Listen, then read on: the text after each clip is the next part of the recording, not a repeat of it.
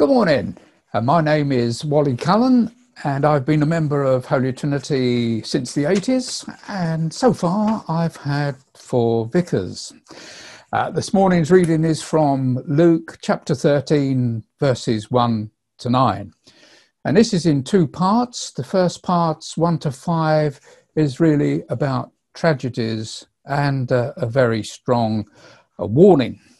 So let's read the first 5 verses. Now there were some present at that time who told Jesus about the Galileans, whose blood Pilate had mixed with their sacrifices. Jesus answered, "Do you think that these Galileans were worse sinners than all the other Galileans because they suffered this way? I tell you, no. But unless you repent, you too will all perish. Or those 18 who died when the Tower of Siloam fell on them. Do you think they were more guilty than all the others living in Jerusalem? I tell you, no. But unless you repent, you too will perish." So when we look at this passage, the first thing that strikes out to me is there are a couple of tragedies. One that is man-made, that's by Pilate, and the other one is a natural cause by the Tower of Siloam falling on the people.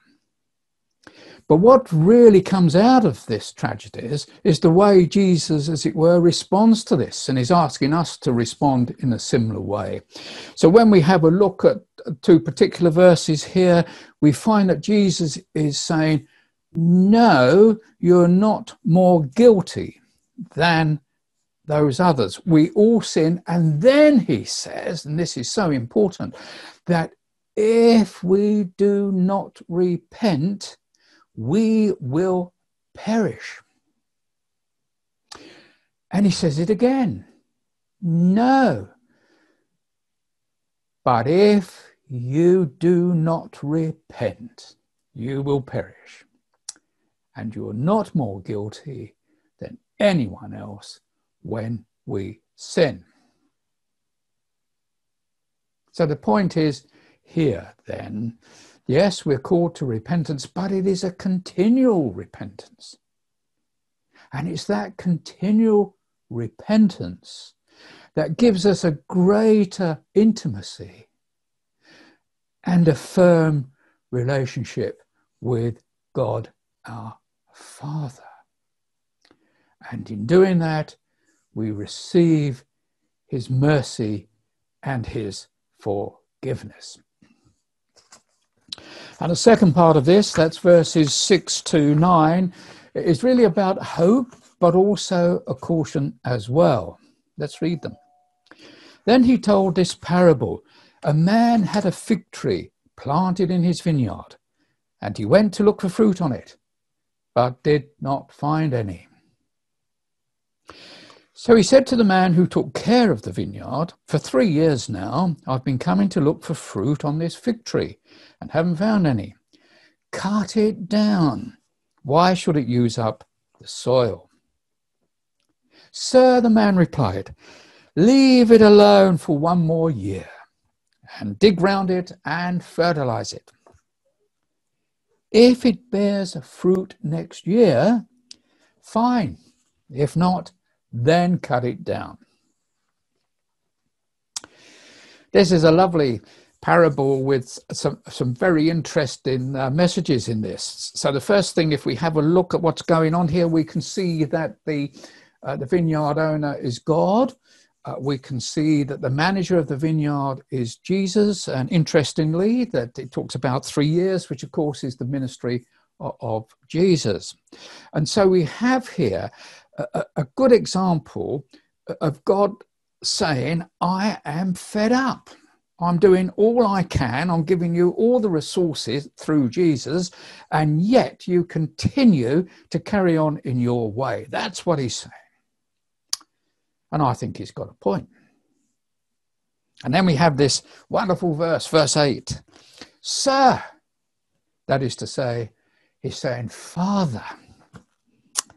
Sir, the man replied, leave it alone for 1 more year, and I'll dig ground it and fertilize it.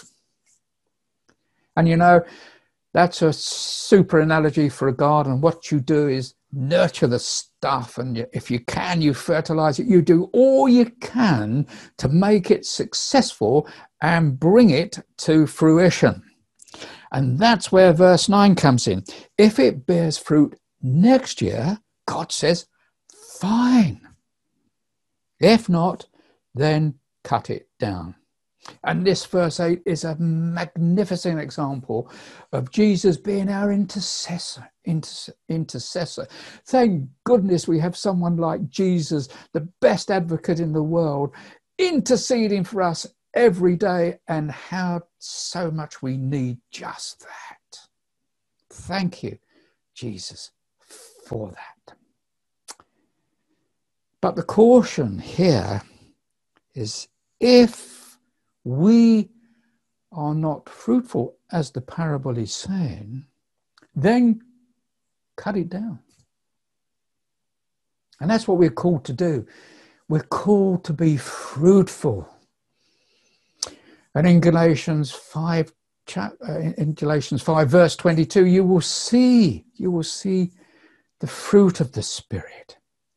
And we are called fruitful to be witnesses, to seize the opportunity when it arises, to create the opportunity as we can. And in doing that, we will bring honor and glory to God.